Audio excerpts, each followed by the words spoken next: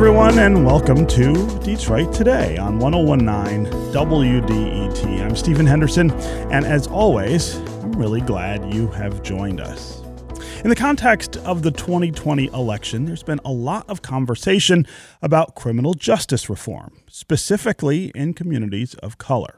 But the subject has reached a boiling point around the late candidacy of Michael Bloomberg, former mayor of New York, and one of the chief sponsors of the stop and frisk police policy that targeted people of color for extraordinary rights violations in the name of reducing crime.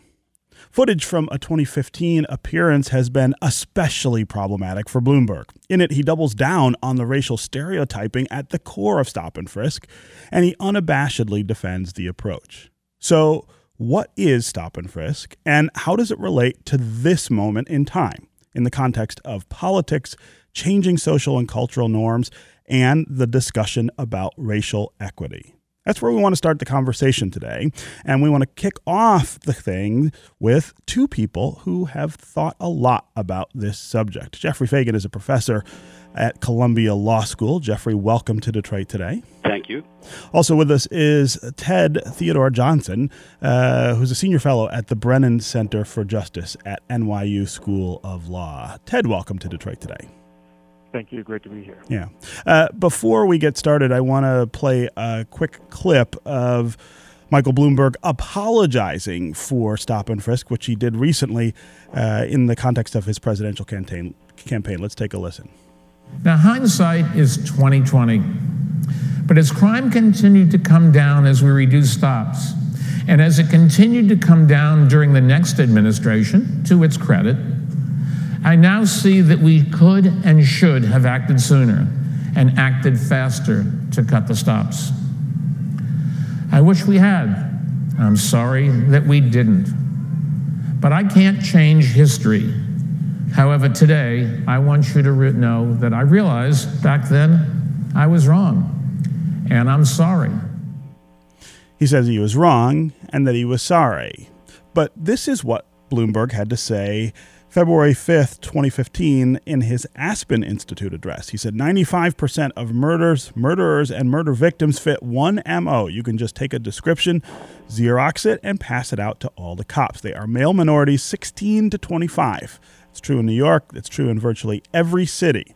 And that's where the real crime is. You've got to get the guns out of the hands of people that are getting killed.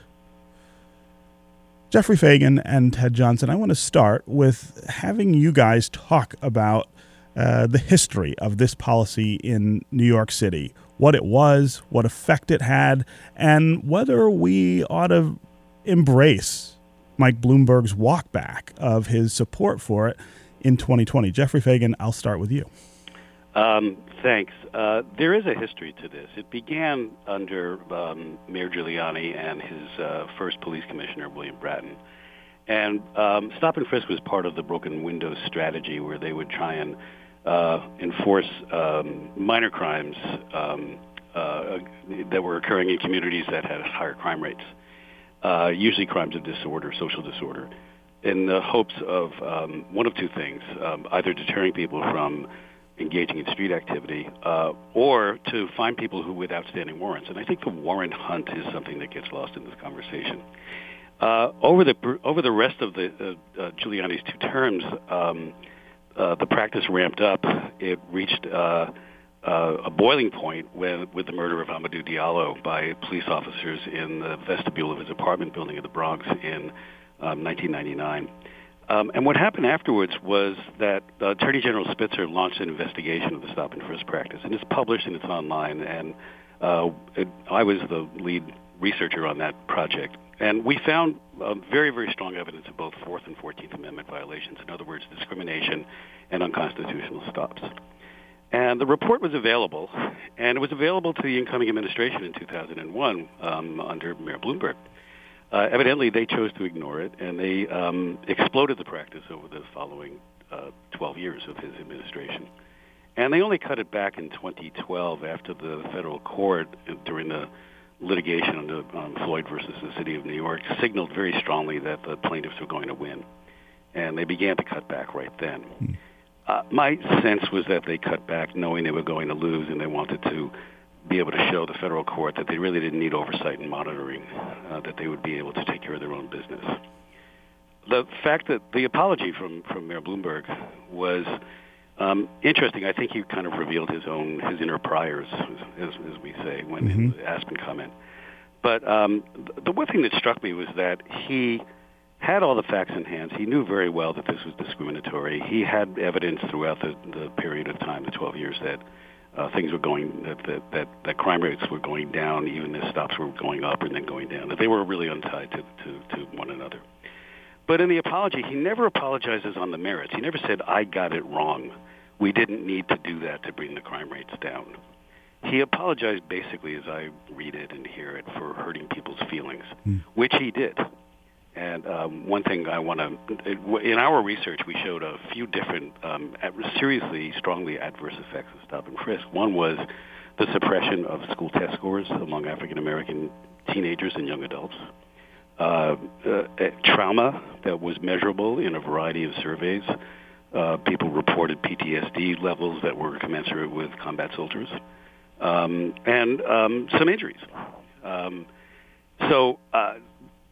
It was a practice where the facts were available, and for a mayor who professed to be very attuned to statistics and data and tried to be very rational, he certainly was willing to have engaged in some blindsight with respect to the facts on the ground. Ted Johnson, you wrote a piece in The Atlantic back in 2014 about the relationship between descendants of enslaved people in this country and the stop and frisk policy. Tell us about that piece. Yeah, so this policy actually harkens back to when enslaved people, and even after slavery ended in Jim Crow, when black people in particular had to show their papers in order to get around their communities, the towns they lived in, and without having the proper papers, which, by the way, did not require a law enforcement officer to request. It could be any white person could request the papers of an enslaved person or a black person living in Jim Crow, and if you didn't have those papers, you were subject to arrest. And especially after slavery, that arrest often resulted in you doing hard labor, which is the same sort of agrarian labor one would be doing if they were enslaved. And so it was almost a way of supplementing the labor force that had been decimated by the end of the institution of slavery. So one thing, though, stop and frisk is a constitutionally permitted activity. And so the Supreme Court has ruled over and over that these sort of stops are permitted.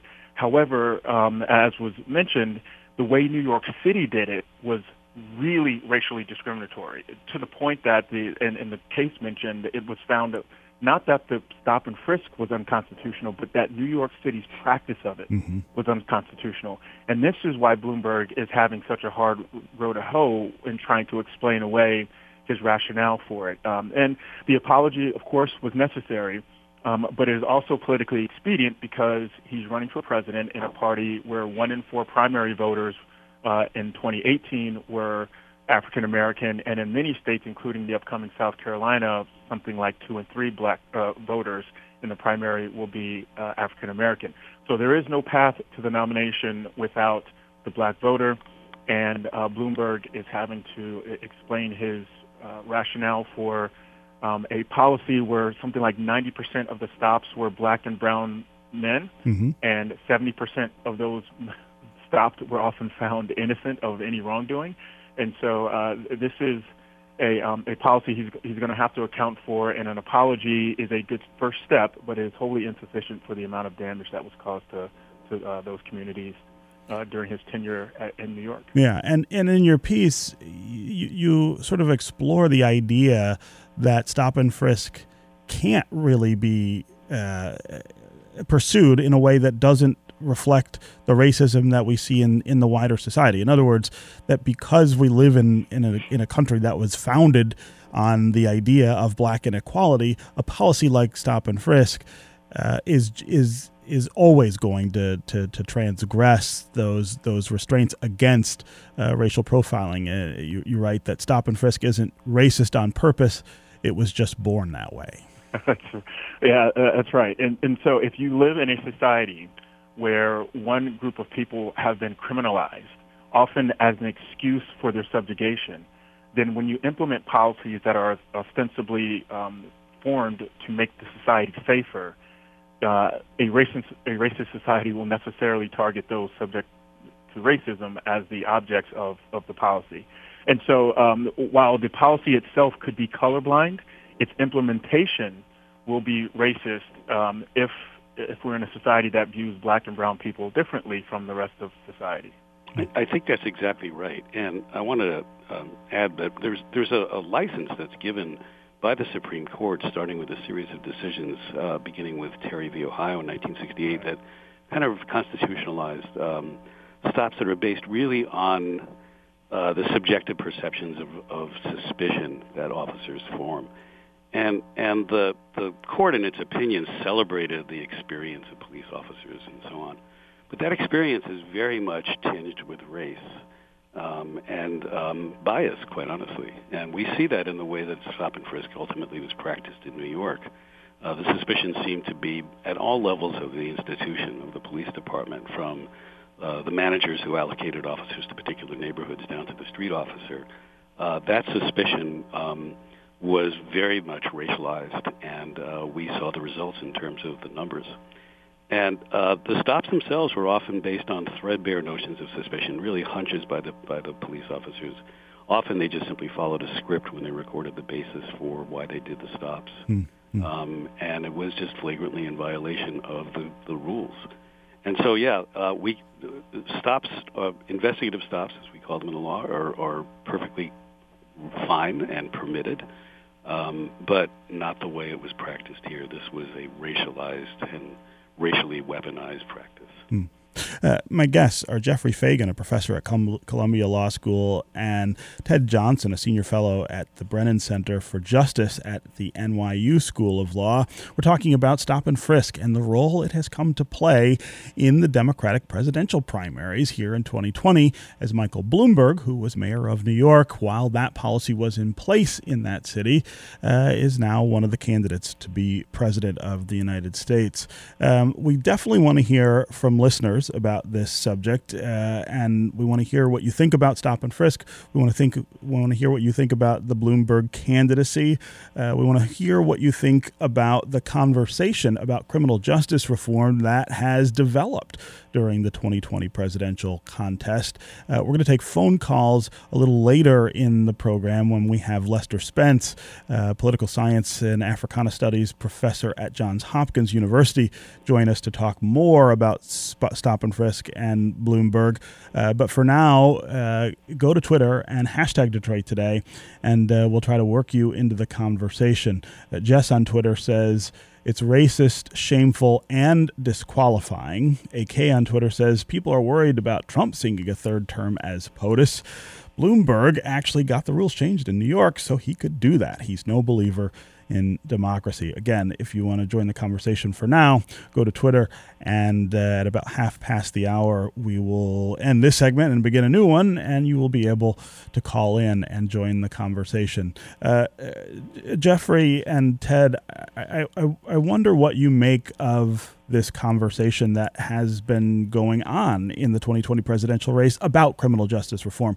This is an issue that hasn't just come up during the Bloomberg candidacy. Kamala Harris, who was the Attorney General of California, essentially saw her momentum completely sapped, I think, by stories and reporting about the way she dealt with criminal justice in that state. Are we at a point where these things are changing in the way that we see them and changing in the way that we judge the elected officials who are in charge of these kind of things? Jeffrey, I'll start with you again. Well, I think this is a very important point to raise, because the criticisms that were leveled at Kamala Harris and that were largely responsible for derailing her candidacy, Amy Klobuchar seems to have escaped those criticisms despite having a fairly bad record. I would just simply use a general term. Her record of failure to prosecute police officers who shoot or kill innocent citizens, her willingness to put one young man behind bars for an exceptionally long sentence with serious doubts about his guilt. And in general, her record as a prosecutor, which showed some very heavy, strong tendencies towards prosecution and tough sentencing of African-American defendants. That's all on the table, and yet she seems to have escaped the kind of criticism and deflation of her candidacy that affected Kamala Harris. So I think we need to think about the role of race in the politics, in the political campaign. Ted? Yeah, I agree. And a couple of things. One is when criminal justice is raised in presidential debates, it's often raised as a black issue, and the candidates talk about it as sort of signaling to black America that we hear your concerns and we're ready to address it. But the discrimination in our criminal justice system is an American issue, and it is certainly true that black and brown people are discriminated within the system. But this is something that needs to be corrected because the system is broken, and not as a token policy agenda item for black America. The other part of this is that black and brown communities do want their communities to be safe. If there is high crime there, if there are a lot of drugs there, they want the policemen in those communities removing drugs and removing violence and making their communities and their streets safer. The issue is when you are criminalized just by virtue of being a resident in these communities, which is what Stop and Frisk often did, or at least that was the way people felt in those communities, this is where the problem lies. So the remedy isn't to remove all law enforcement from black and brown communities, and the remedy also isn't to throw tons of police force into these communities that then over-criminalize folks, but it is just to render the same amount of service and protection that are afforded to other communities, and so that Americans of color can experience the same America that others do.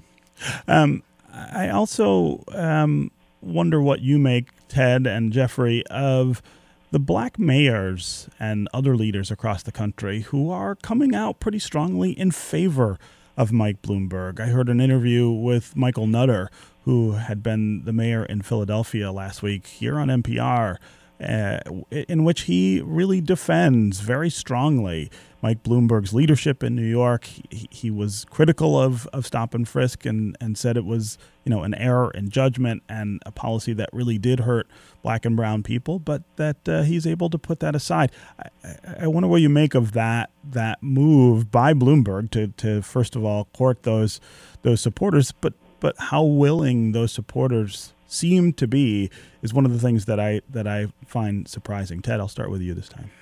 Yeah, and so I think what we're seeing here is black political pragmatism at play, and this is a number of local black elected officials who are moderate to conservative on the Democratic scale. Most black voters, I think 3 and 4, identify as either conservative or moderate, and only 1 of 4 identify as liberal. Actually, I think it's closer to 1 in 5. And so if you're looking at the presidential nominees and you're looking at the moderate lane, you've essentially got Biden, Bloomberg, Klobuchar, and Buttigieg.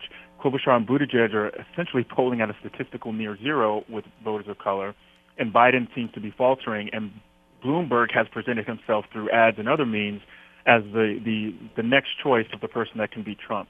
So this is a matter of these elected officials being pragmatic with their endorsements, but it's also evinces a Bloomberg strategy of seeking out local black officials and that will sort of endorse his campaign in order to sway local black communities instead of seeking out national black officials in an effort to sway the national, black America writ large behind his community. And local appeals often reap more reward than these national appeals. So it's a strategic play by Bloomberg and a pragmatic play by these officials.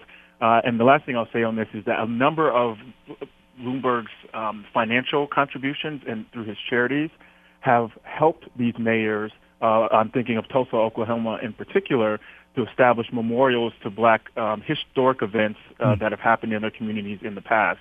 And so he's been forming these relationships over time and now is seeking to reap some reward from those relationships.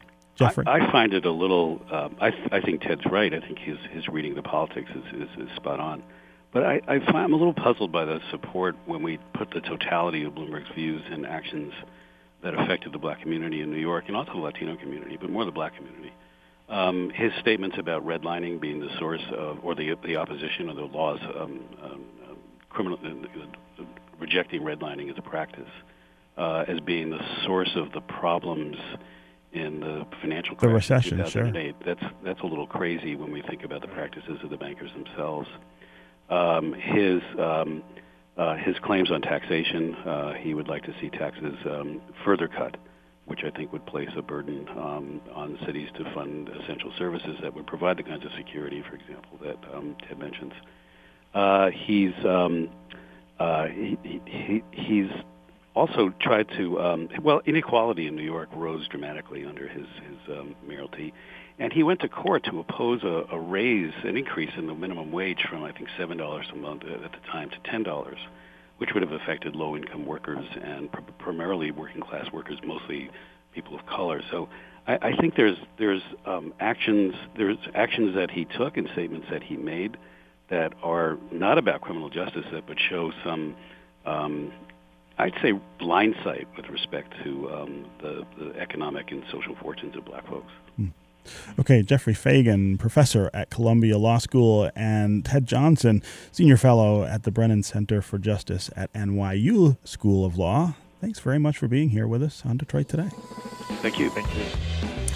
Up next, we're going to continue this conversation with Johns Hopkins professor Lester Spence, and we will take your calls. What do you think of Stop and Frisk? What do you think of Michael Bloomberg's candidacy for the presidency? Is it doomed because of his link to Stop and Frisk in New York, or are you willing to overlook it? As always, the number on the phones is 313-577-1019. We'll be right back with more Detroit Today.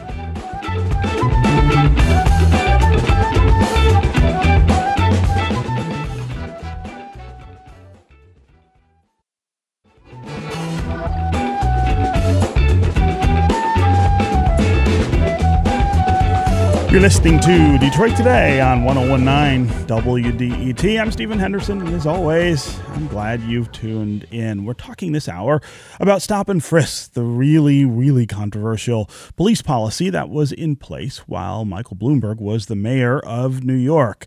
He had a lot of problems with that policy while he was mayor, lost a federal court case that challenged the racial stereotyping that was part of Stop and Frisk.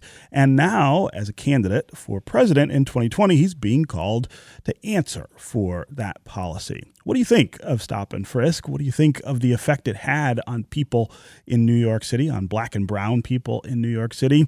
And how do you relate that to Michael Bloomberg's candidacy for president here in 2020? Do you think it's just one of the many factors that we ought to be thinking about, or do you think it is a disqualifying association? Is it something that means he should not get the nomination and therefore not be president? We really want to hear from listeners, of course, this hour. 313-577-1019 is the number on the phones. That's 313-577-1019. You can also go to the WDET Facebook page and put comments there, or you can go to Twitter and hashtag Detroit Today, and we'll work you into the conversation. And joining us now to continue talking about Stop and Frisk and Michael Bloomberg is Lester Spence, a professor of political science and Africana studies at Johns Hopkins University. He is also a native Detroiter. Lester, always great to have you with us here on Detroit Today. It's always good to be on. Good to hear from you. So let's start with your assessment of Stop and Frisk, his policy that had such an effect on black and brown communities in New York while Bloomberg was mayor. Talk about where that policy comes from and why it's as controversial as it is. If we locate kind of the modern era, like sometime in the 80s or 90s, what we see is beginning probably most prominently with Rudolph Giuliani when he was mayor of New York, is this attempt to use aggressive policing to kind of transform cities. And that involves Stop and Frisk, that involves the use of far more aggressive tactics. Like there was a tactic I actually witnessed myself when I was in New York. In fact, the first time I was there as an adult, where they would send like literally dozens of police cars to areas that did not have a crime, just as kind of a show of force. And what this basically did was transform cities like New York and other cities that use similar tactics, including Baltimore, where I live outside of now, into basically police states for sizable portions of their residents. So in New York City's case, within a short period of time, approximately 4.4 million New Yorkers were victimized by stop and frisk. In Baltimore, within a 3-4 year period. In fact, I think when you were living out here, there were more people stopped than there were residents in Baltimore. Right. And these stops were concentrated amongst Black, brown, and poor communities. And in the New York case and the Baltimore case, over 90% of these stops did not result in any crime. It wasn't as if they were, found and sentenced. They were often charged with something that they would go to court, that charge would be dropped. And so when we're thinking about the Bloomberg candidacy, what role should this policy play? I mean, Michael Bloomberg is somebody who's done a lot of different things in his life. He did a lot of different things as mayor of the city of New York. He's a billionaire who has lots of other activities he's involved in, including huge philanthropic interests. Where does stop and frisk fit in the assessment of his candidacy? So what I would do is I would put that number, 4.4 million, against a couple of other numbers, right? So I have a friend, actually, he too is a former Detroiter. I'm not going to mention his name because, I don't want to necessarily call him out. Michael Bloomberg, he's worked to have Bloomberg, when he was mayor, help at least maybe 2,000 people directly, right? And I believe this person when he says that, right? So you put that 4.4 million against the 2,000, and it seems to me one number is a lot larger than the other. He actually just gave my employer, Johns Hopkins, approximately, I think he gave them 1.5 billion. Yeah. And he wants to use it to make it such that lower income applicants who get into Hopkins don't have to worry about paying, and that's significant, right? So you can put the 4.4 million up against that 1.5 billion, and maybe it becomes a push.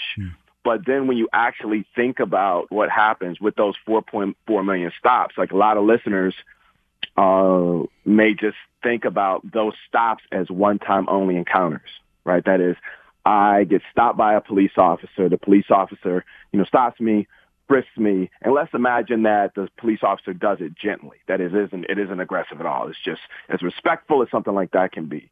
And then I go on my merry way. Police stops don't function like that. First of all, they're more aggressive than not. But second of all, with a number of those cases, people were charged with something, and then they end up having to go to court and then have that something removed. They still had costs associated with it as far as court costs. And then if you're talking about people who work at the equivalent of a Walmart, they couldn't necessarily take that time off. So you're talking about people who lose jobs. If you don't appear in the court to contest what you were charged for, you then have a warrant on your record that you can actually legitimately be stopped for. So for 4.4 million potential stops, in those 4.4 million cases, each of those cases represents something, an encounter that can go awry like that. So when you put those 4.4 million stops against that 1.5 billion, even in that instance, you're talking about something that should be disqualifying. And now in my case, I happen to believe that the wealth itself is a problem. To think about it, we're talking about what? Booker's no longer in the race. Harris is no longer in the race. Castro is no longer in the race. Andrew Yang is no longer in the race. All these folks who had to actually compete in the Democratic primary using traditional political means end up dropping out. The fact that we're even talking about somebody who hasn't been in a single primary, participated in a single debate, the only reason he's there is because he literally is worth $38 for every second that I've been alive on the planet.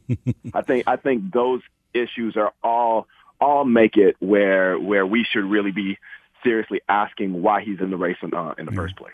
So I really want to get to listeners and their comments and questions. But before we do that, I want to talk a little about crime and safety and policing in minority neighborhoods, because I think it's more complicated than just stop and frisk. I mean, stop and frisk. I don't think that there's anybody anymore who's defending that policy. At the same time, we have these tremendous issues with crime and safety in minority neighborhoods, and one of the defenses that often gets trotted out for stop and frisk is, well, look at New York now. Look at New York neighborhoods. Look at the murder rate in New York now versus before that. I want you to talk a little about how all this fits together.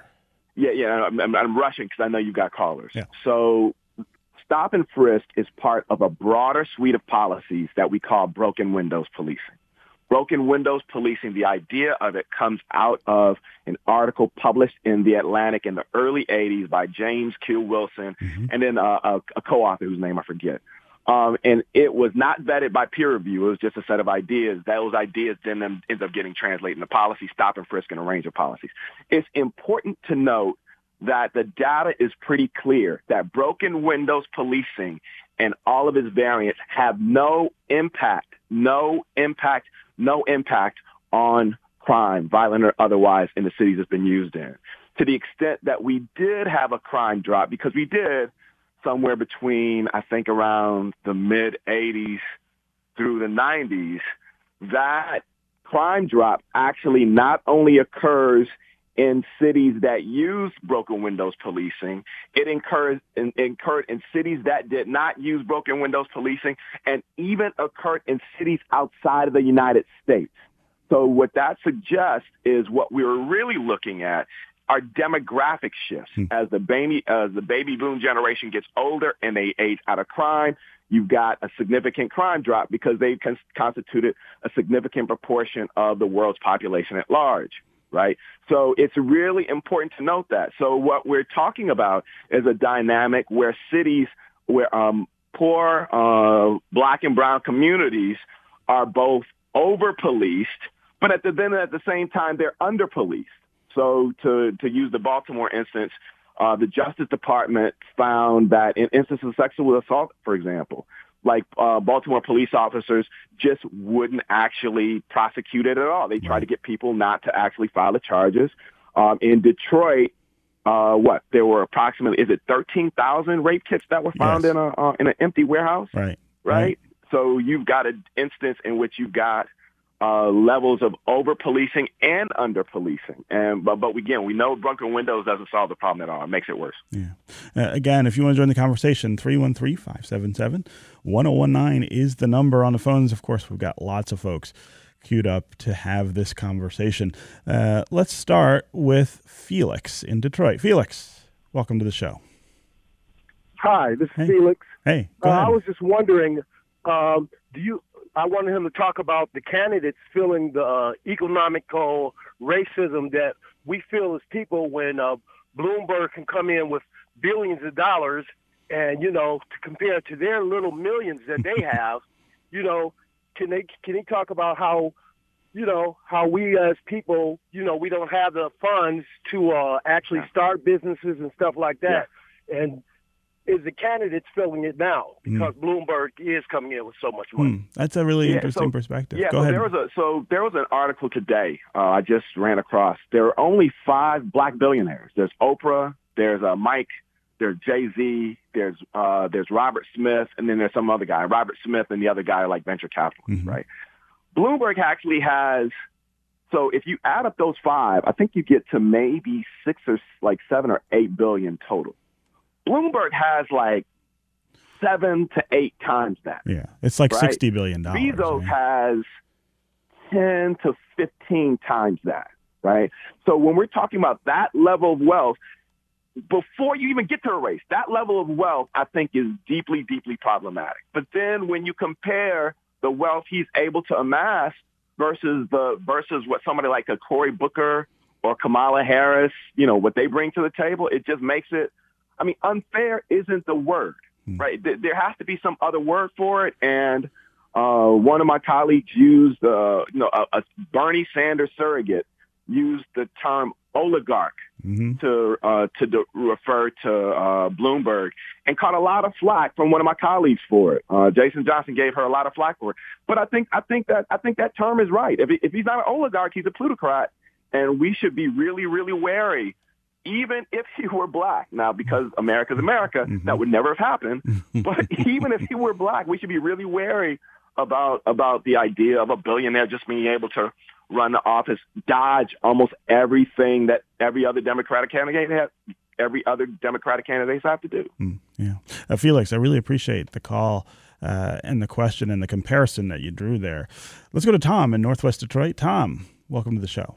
Yeah, good morning. And you know what? I knew Les's father. But anyway, we lived in the same building on a street called Harmon. Lester can't come on this show without some echo of his past showing up. East side. But anyway, to me, this search and this stop and frisk is nothing but, stress resurrected. Give you a personal thing with me. Back when I was a much younger guy in platforms and, afros, I was 6'11", and you know how tall I am, Steve. I was stopped by the police, all right, without making a long story long. And so another cop came and he said, well, did this guy tell you why you were stopped? And I said, no. And he showed me a composite picture of John Boyd. And I said, this guy had a right to stop me. But, but ultimately, I mean, to just be walking down the street or in your vehicle and pulled over, and, they'll ask you, well, you says, well, why am I being pulled over? And they don't give you any excuse. I mean, come on, let's get real here. That's nothing but what it says, stop and frisk. I mean, it's like probably the wrong word, but a totalitarian state where, you've given police a card to just run carte blanche over the resident. Yeah. And hopefully, God forbid, that this would come to fruition. Okay, Tom. But, I appreciate the call and the comments. Lester, connect the history of stress, which people here in Detroit, of course, all understand and many people remember, to policies like stop and frisk. I mean, you're talking about a generation in time, but very similar approaches. So I'm actually giving a talk at Michigan. Thursday? At the Taubman Center, the day after tomorrow. And my what I'm doing is going to be talking about Detroit, and the conference is about emerging urbanisms. But what I'm going to be talking about is re-emerging urbanisms, right? Because if you look at a number of different policies, right, you could actually just go back in time 30, 40, 50, 60 years and find elements of them. They're not the same, but with stress, as with broken windows policy, you have this idea that the best way to protect the quote-unquote real residents of a city is to protect them by whatever means necessary, no reference to Malcolm X intended, from the other, right? So you've got generation, and this stuff is really localized in as much as, so there's a science fiction book out. It was written years ago called The City in the City. And the idea of it was that you actually had two cities sharing the exact same space. And some people would have to kind of like turn their bodies in a certain weird way to experience the other city. What we're looking at with broken windows is that is kind of the social instantiation of a city in the city framework, where there are people like you and I and the caller and my dad and my brother who experience this really deep form of policing in the same space where other people with capital and other people who are white and maybe are middle class, they don't experience that at all. And in fact, they may feel more safe because of that. And there's this really complicated relationship. Yeah.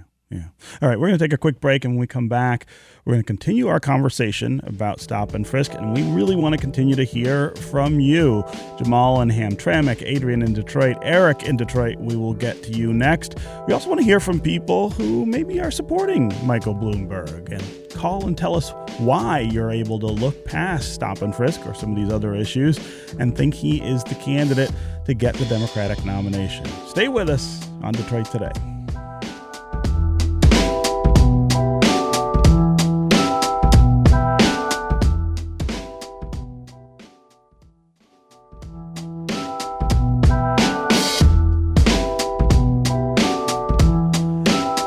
Detroit Today on 101.9 WDET. I'm Stephen Henderson, and as always, I'm glad you've joined us. My guest is Lester Spence, professor of political science and Africana studies at Johns Hopkins University. We're talking about stop and frisk, which is becoming a central issue in the 2020 presidential campaign because Michael Bloomberg, who was mayor in New York while that policy was in place, is also a candidate for the Democratic nomination for president. We, of course, want to hear from you, 313-577-1019, about what you think about stop and frisk, what you think about Michael Bloomberg. Call and tell us where you think this all fits in the narrative about who will win the nomination. Is Michael Bloomberg the strongest candidate that the Democrats have, despite having been responsible for stop and frisk in New York? Again, 313-577-1019 is the number on the phones. Let's go to Eric in Detroit. Eric, welcome to the show. Oh, thank you. Good morning. Hey. Hey, Les, Eric from Michigan. How you doing? Hey, what's up, man? Eric Williams. Hey, what's up? Oh, my man. Eric, what's up? Wow. Nothing much, man. Always great when you're back in the D. So I lived in New York from 96 to 2010 when I moved back home. And stop and frisk is really a misnomer. It's more like stop, run up on you, pull out a weapon, and force you to your knees or against the wall. I used to live in East Flatbush, and I'd say it happened to me about half a dozen times. I worked in Manhattan. I would come home late at night. My hair wasn't completely gray yet. And the idea of frequently having somebody when street crimes unit was really going, like in plain clothes or even walking up behind you and suddenly putting a gun up to your head and saying, run your pockets, you can't tell if you're being jacked or you're being frisked. Calling, you don't know who it is doing it to you at first. And knowing it's the police and how frequently police interactions go awry, calling it stop and frisk is just, it's so misleading. It's not even funny. And the fact Eric, you were, and Eric is a friend of mine. Eric, you were a lawyer at that time. Am I correct? Yes, I was. And it happened under Giuliani when I was coming back.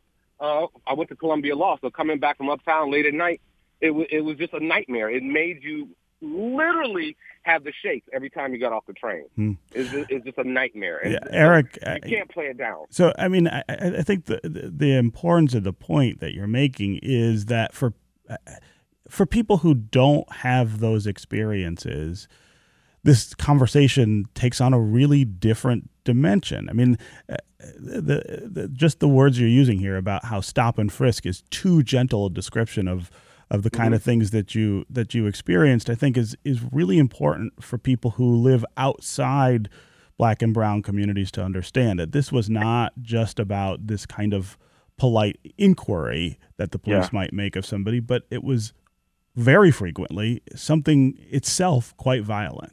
So every time I come on the show, I feel like my duty to inject questions of class into questions of racial inequality, because when we don't deal with class, we make it seem like all Black people are the same. But this is an instance where I've been focusing. I talk about class, but it really is just race. Eric Williams he is a straight up lawyer. Now, just because he's a lawyer doesn't mean he should have some special relationship with the police. I'm not suggesting that. But what I am suggesting is that if you were Black or brown, particularly if you were male, there was nothing you could do. There was no clothes you can wear. There was no language, no English language you could speak. There are no shoes you can have on. There was no nothing. It's literally like, when you say it out loud, it really is like a science fiction, like a bad science fiction story. But that was the experience. So I've got people, I've still got people I went to like grade school with and high school with, many of them are white and working class, and some of them may be listening. So this is what I would say to them. Imagine, I'm 50 years old. So imagine, we're 50 years old. Imagine you, your brother, your sister, your parents, and your kids. And maybe all total, there are 10 of them, right? 10 adults. Imagine if 9 out of those 10 adults every other day had to worry about an encounter with the police, no matter what they did. That's what it's like. And that's real. I'm not making that up. I'm not I'm not exaggerating. That's what it was like. And it's not something that ever ends. I mean, Lester, you and I have talked before about the way we have to educate our sons who are growing up in the same America that we did to be able to be aware of this and understand how to deal with it. And that's something that people outside of this community just don't have to do. And it is just about race. I was at a party in Baltimore. You know, Detroiters are everywhere. One of my girls, she graduated from Renaissance. She's her and her husband gave a party in Baltimore's equivalent of like Palmer Woods, right? One of the best parties of the year, and it happens during this big art festival, big outdoor party. The police came to her house. You know, black police officers came to her house and was like, listen, we just want to let you know that we plan to do everything we can to protect this party from the element, right? Now, now my friend is cool, right? Kendra's good people. She knows what that means. So she tried to do everything she could to get the police to not act that way. But it got to the point that when my son came to the party, my son was driving my then $300 Toyota Corolla, wearing a do-rag on his head. I had to walk him to his car because he looked like, not because of crime, because of the cops. right, because I'm like, okay, if the cops, they're gonna see this kid and they're gonna stop him, and then I don't know what's gonna happen. So I had to walk my 18-year-old son to my car to be able to make sure he got away safe. And I have to think about that all the time. Wow. Again, Eric, I really appreciate the call and you're sharing that experience with us and the listeners. Let's go to Terry in Detroit. Terry, welcome to the show. Good morning, Stephen. Hey, Terry. 2 points. One, on the issue of stop and frisk, I guess I'd like to bring a victim's perspective into this. And your guest was spot on saying that in a lot of ways, the community can be under-policed. There were 11,000 untested rape kits here. There were thousands tested. There were 11,000 untested. Nationally, 200,000 rape kits untested. There's some very real crime that is happening against people, against women. I grew up in Detroit, victim of crime in Detroit, perpetrated by young brown brothers, right? I'm a brown person, and I was victimized by brown people. And so I think, we have to remember that the crime people experience is very real, and people really do want something to be done about that. And I really wish we would spend more time talking to people about being their better selves and not committing crime, because crime is real. The second point is I'm concerned about this idea that if you're rich and successful in America, you don't get to be in politics. If we get upset about special interests funding politics, and then we still get upset about people funding their own politics. Then what do we want? What do we want? I mean, Bernie Sanders is raising millions of dollars, well over $50 million of other people's money he's spending. And so they're all spending tens and tens and tens of millions of dollars. So is the spending the problem? I mean, no matter whose money it is? Yeah, that's a great point, Terry. Right. I'm really glad you called and made both of those points. So I'm going to tackle those. We've got about a minute and a half left, but go ahead. Yeah, no. Okay, so the political science data is pretty clear that wealth skews political priorities. The political priorities of representatives are skewed towards the wealthy. The wealthy themselves, and by here, I mean like really extra wealthy. There's $60.9 billion wealthy, and then there's $5 million wealthy. There's two different scales. The $60.9 billion folk can basically buy elections, can buy public policy, can buy tax law changes that can then allow them to extort their wealth. The best example is the billions that Amazon headquarters was able to extort before people organized in New York against it. So I think that, yes, the wealthy should have the right to participate in politics, but the idea of somebody being able to use their own money as opposed to somebody like Sanders, who basically got nickels and dimes from millions of people to fund a campaign, those are different things. It is really different. As far as the question of crime and victimization, it's important to note that while I understand what the caller's talking about, all we've been talking about here are victims, right? There are 4.4 million victims of policing. That, as far as I'm concerned, that was a crime. Now, how do we deal with people who are victimized by crimes committed by people outside of the state who aren't police? That's a really, really important question that a number of people are wrestling with. Yeah. It's not as if, I mean, I'm sure you could find this weekend in Detroit somebody organizing against sexual assault, somebody organizing against violent crime. The question is, how do we do that in a humane way that doesn't involve basically creating a totalitarian state within a city? Yeah. Okay, Lester Spence, never enough time to have this conversation with you, but thanks for being here. Also, you can go check out Lester's speech at 6 p.m. on February 20th at the Taubman College at the University of Michigan. That's going to do it for us today. I'll be back tomorrow. Hope you will too. This is 1019 WDET, Detroit's NPR station, your connection to news, music, and conversation.